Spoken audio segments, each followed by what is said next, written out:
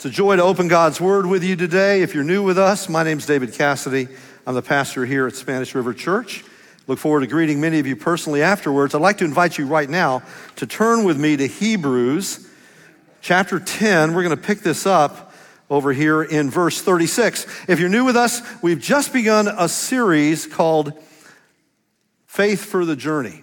Every one of us who call on the name of Jesus are in a journey all the way through the end of life in which we live by faith. Faith is not something which is simply a momentary confession at a particular time, oh, I believed, and then is abandoned and set aside as a kind of experience which happened over there. No, it is a day-to-day walk with God. We walk by faith and not by sight.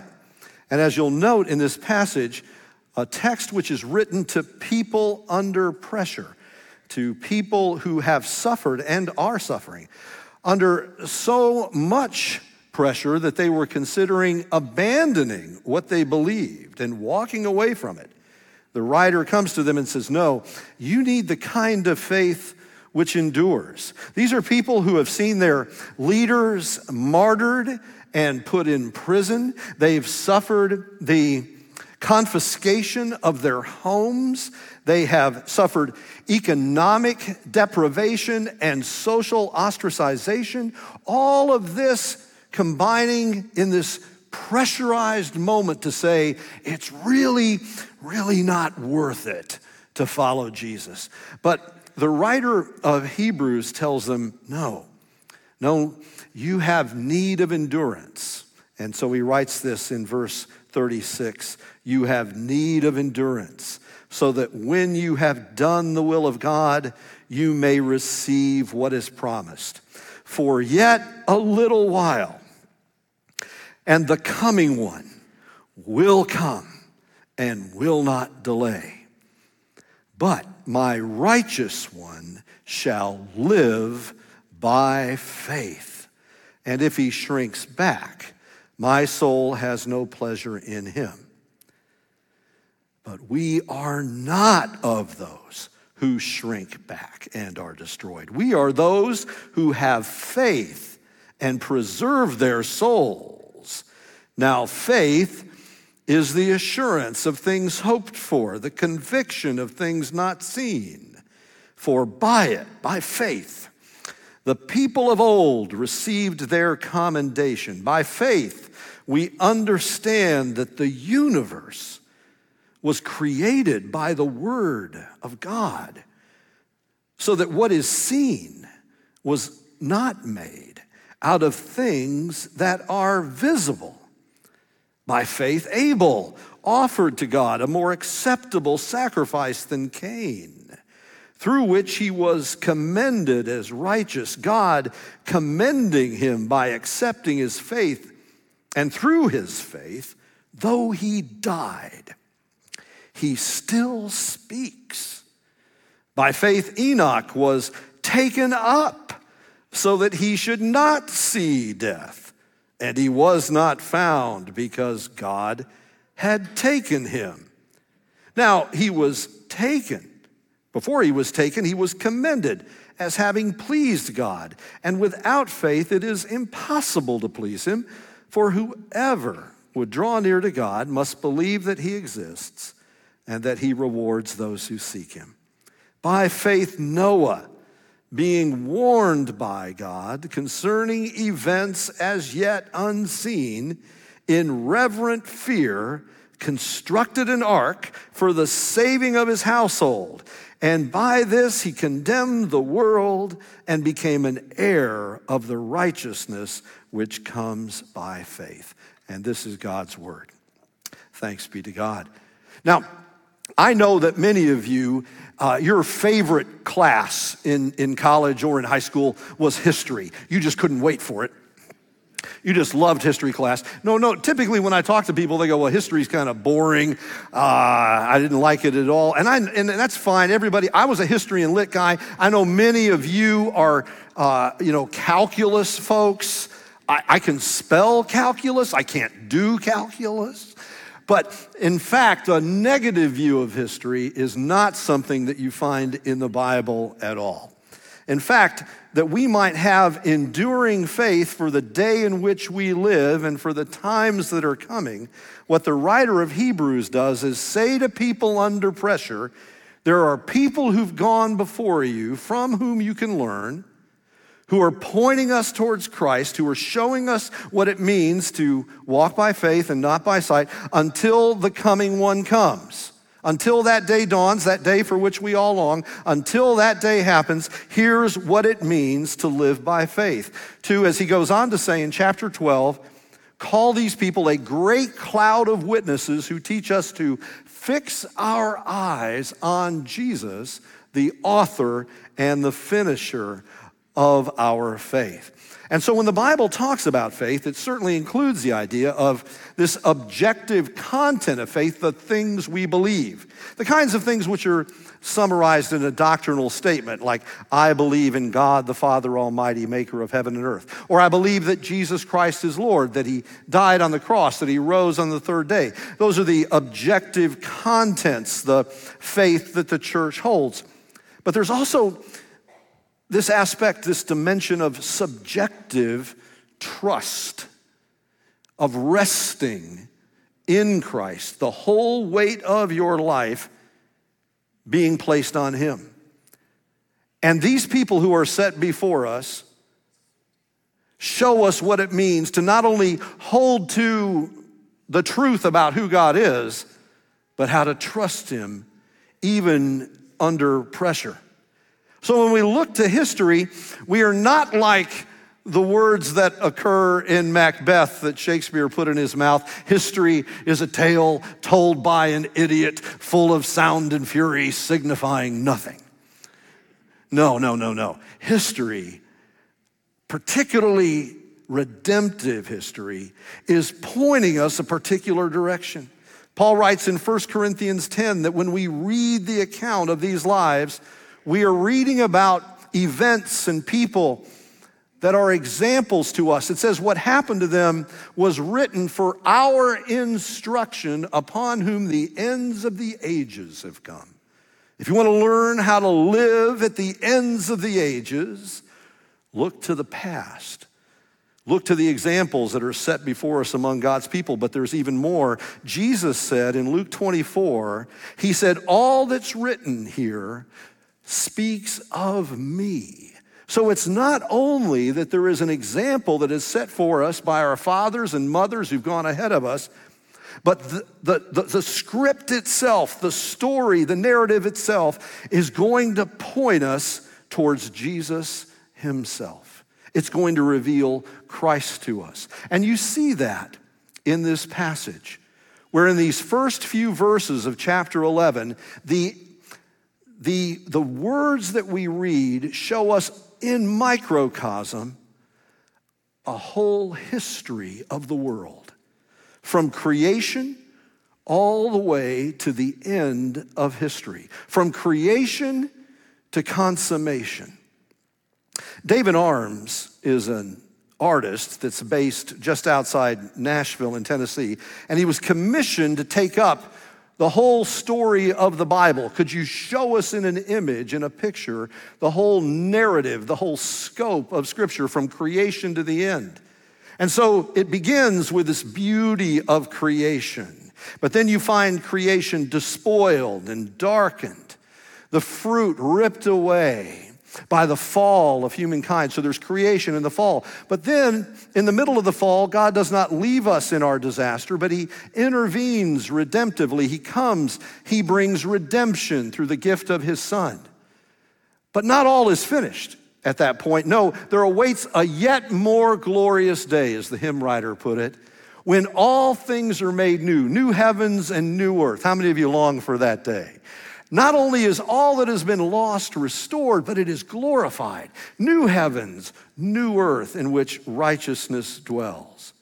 And that whole scope, creation, fall, redemption, consummation, glorification, the end of all things, it's all right here in Hebrews chapter 11, verses 3 and following. Follow along with me, verse 3.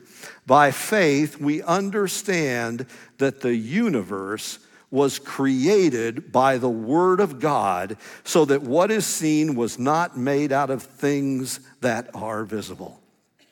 So the first thing we learn about living by faith is that we have faith that God has created all things. Now, what can we say about that? Why does that strengthen faith? Well, there's so much we can say about it. I mean, perhaps the very first thing we should say about it is that God is God and we are not. Psalm 100 puts it this way: the Lord, He is our God. He is the one who has made us and not we ourselves. We are His people and the sheep of His pasture. So we did not author our own beginning. We are not eternal beings. He's the creator. We're the creatures. God is God, and we are not. Though, of course, we prefer to be our own gods. This is a kind of madness which has befallen the human race, to believe that we fashion our own destiny. But no, God is sovereign, and all things find their origin in Him. The whole cosmos does not find its origin in itself, but in God, who makes the visible from the invisible. And one of the things we should note about what He has made is that it testifies of Him. The creation speaks of the Creator. Paul wrote in Romans chapter 1 that God's invisible attributes can be clearly seen through what He has made, so that oceans and mountains and trees testify to the wonder of who He is. Christian theologians have often meditated on this reality. Augustine, St. Augustine, and a 4th century theologian from North Africa, said that there are 2 books that God uses to reveal Himself to us. He uses the scriptures to show us who He is redemptively, but He also shows Himself to us in the book of nature. Augustine wrote, "Some people, in order to discover God, read books, but there is a great book, the very appearance of created things. Look above you, look below you, note it, read it. God, whom you want to discover, never wrote that book with ink. Instead, He set before your eyes the things that He had made. Can you ask for a louder voice than that? Heaven and earth are shouting to you, God has made me." So this book of nature is a startling work that God has given for us to read. That's why what happens in science is so important. Those of you who work in the sciences are pursuing a theological task. There is no real conflict between faith and science. Galileo said, "Science tells us how the heavens go, and the scriptures tell us how to go to heaven." When you and I read the book of nature and see its testimony, it points us to the beauty and the magnitude, the glory of who God is. The picture behind me is a deep field view of the sky taken by NASA's Spitzer Space Telescope. And what you see here are not stars, individual stars. This is a deep space picture of galaxies, whole galaxies. There are 100 million stars in our galaxy, and here in this picture are hundreds of thousands of galaxies. And what's astonishing about that is what the psalmist said. In Psalm 8, it says, "When I consider the heavens, the work of your fingers." God, when I look at the heavens, the work of your fingers. You know, if you're working with your fingers, you're down into something which is detailed, something which is small. You have to be mindful, very careful with it. You're not just chopping away at things. You're just not shouting at things. You're dealing with something here. It's very small, so it requires just your careful little touch. And the scriptures say the infinite cosmos that we see all the time is something which is at God's fingertips. How great is our God that all of this is just at his fingertips. Makes me want to just start singing, how great is our God. He is the one who has made us and not we ourselves. And they testify. Psalm 19 says, the heavens are telling of the glory of God. You don't hear a voice, it goes on to say, but there's no place where their word isn't heard. At the birth of Jesus, Magi came from Persia because they saw a star and they followed the star as far as Jerusalem. And when they got to Jerusalem, they said, where is he who has been born King of the Jews?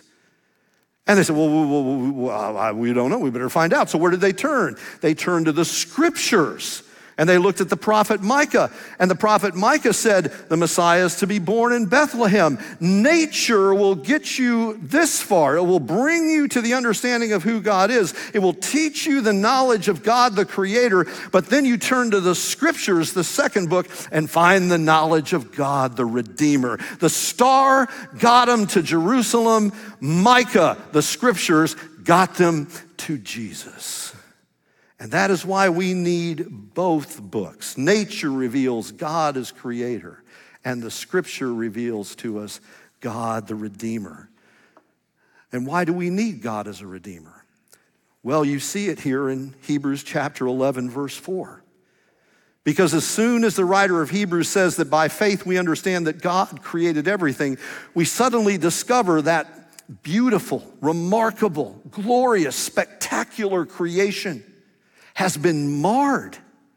Something dark has entered. A discordant note has been written into its symphony. Look at verse 4.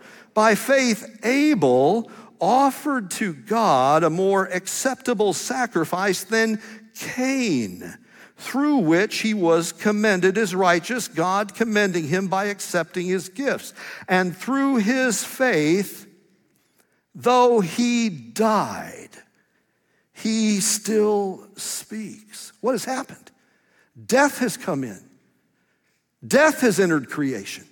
How did that occur? This happens through the fall. The writer of Hebrews knows that those who he's writing to understand what's taken place between creation and the story of Cain and Abel. Their parents rebelled against God, and they introduced brokenness into the society of Eden. Banished from it, east of Eden, humankind is now fallen out of communion with God.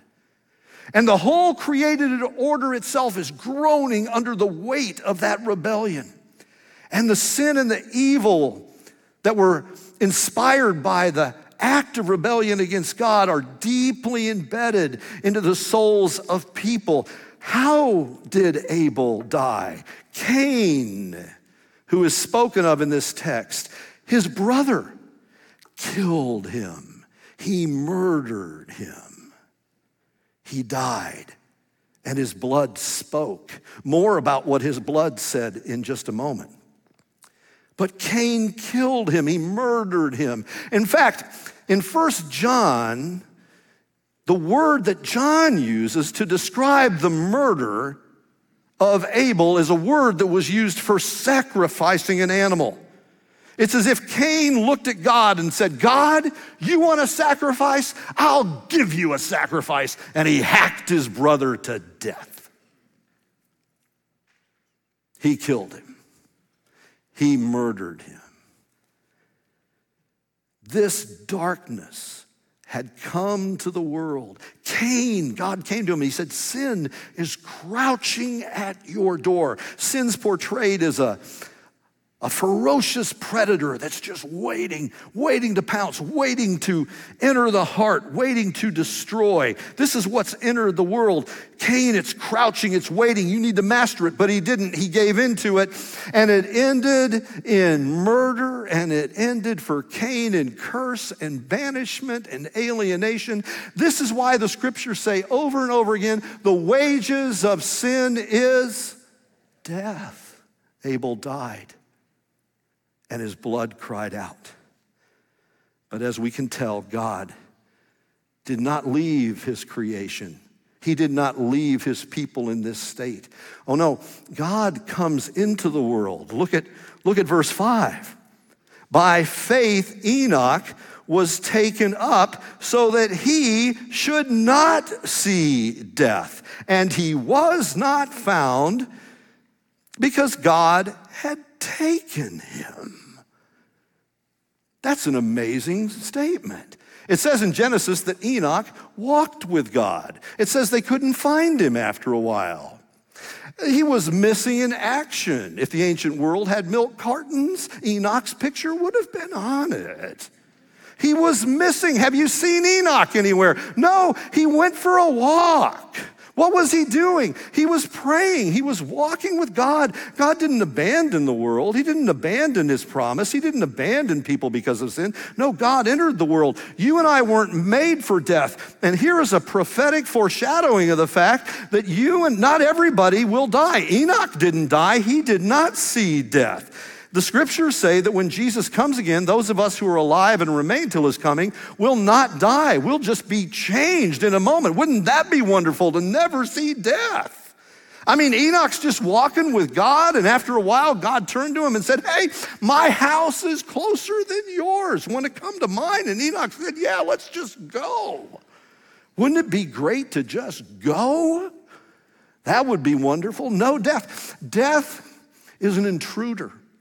Death is alien to our creation. It is not what we were made for. We were made for communion with God in eternal life. And that's what Enoch has, because God intervenes in the fallen world to come for broken people and give them the gift of eternal life. He didn't see death. But that doesn't mean it was the end of the story for humanity and sin and evil and wickedness. No. In fact, if you read the next verse, you'll see that, oh, look, I've got such bad news for you this morning. Things got worse. It got worse. Verse 7, by faith Noah, being warned by God concerning events as yet unseen, in reverent fear constructed an ark for the saving of his household. And by this he condemned the world and became an heir of the righteousness that comes by faith. Creation, fall, redemption. What follows? Consummation.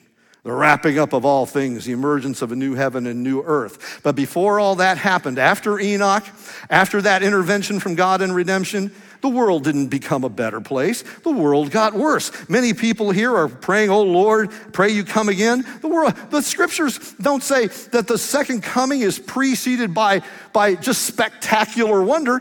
The world becomes more evil. The world becomes more dark. Evil matures. Of course, the church grows and the gospel spreads, but that doesn't mean that evil is wiped out. And that's what happened in these days. The scriptures say, listen to this, in Genesis chapter 7 through 9, listen to how humanity is described, 6 through 9, the story of Noah. It says this, the intent of mankind's heart was only evil continually. Listen to that again, only evil continually. Now I want you to think about that. The next time you're sitting there on the couch watching Fox or MSNBC or CNN, you're going, wow, the world really stinks. It probably really stinks. Great news, it's gonna get worse. And you say, well, Pastor, why do you say it's gonna get worse? Because listen to what Jesus says. The coming of the Son of Man will be like the days of Noah. Oh, Matthew chapter 24, when Jesus comes again, the coming of the Son of Man will be like the days of Noah. Did things get better or did things get worse? They got worse. Only evil continually. What happened? God came. He came in deliverance and he also came in judgment. God came to Noah. He said, Noah, I want you to build a boat. It's gonna rain. Now you have to remember the text says, because this was a very different world than the one we live in, it's an old world. There's a new heaven and new earth that emerged after the flood. This is an antediluvian world. And it says that in those times there was no rain that came out of heaven. Water just sprang up in the earth and watered everything. There was a kind of built-in irrigation system into the world. And so then God comes to Noah and says, it's gonna rain. And Noah said, it's gonna what? Well, it's gonna rain. Well, what's rain? I'll tell you when it gets here. Just build the boat. You see, God doesn't always explain to us everything he's going to do. Faith is required because we don't always understand what God means by everything he says. He doesn't promise us skywriting and tell us he's going to give us every single answer to all the questions that we have. This is repeated over and over again in the Bible. Jesus says, come and follow me. Where are we going? Just follow me. Abraham, go to the land that I'll show you. Which land you want me to go to? I'll let you know when we get there. Don't you know that went well for him and Sarah? When he got home, honey, we're moving. Where are we moving to? I'll let you know when we get there. That's all God said. Just start packing. That must have been an interesting conversation. God comes to Noah. He says, it's going to rain. What's rain? I don't know. You imagine him going to his wife, saying, we got to build this boat. Let's get going. What's it going to do? It's going to rain. What's rain? I don't know, but it's coming, and we're going to have a boat for it. And so they built by faith. They didn't understand everything, but here's what they did understand. Only evil continually, and God is about to wrap the whole thing up. And so by faith, they built the ark. Enoch was taken up. Noah and his family were taken through, and they inherited, after the flood, a new heaven and a new earth.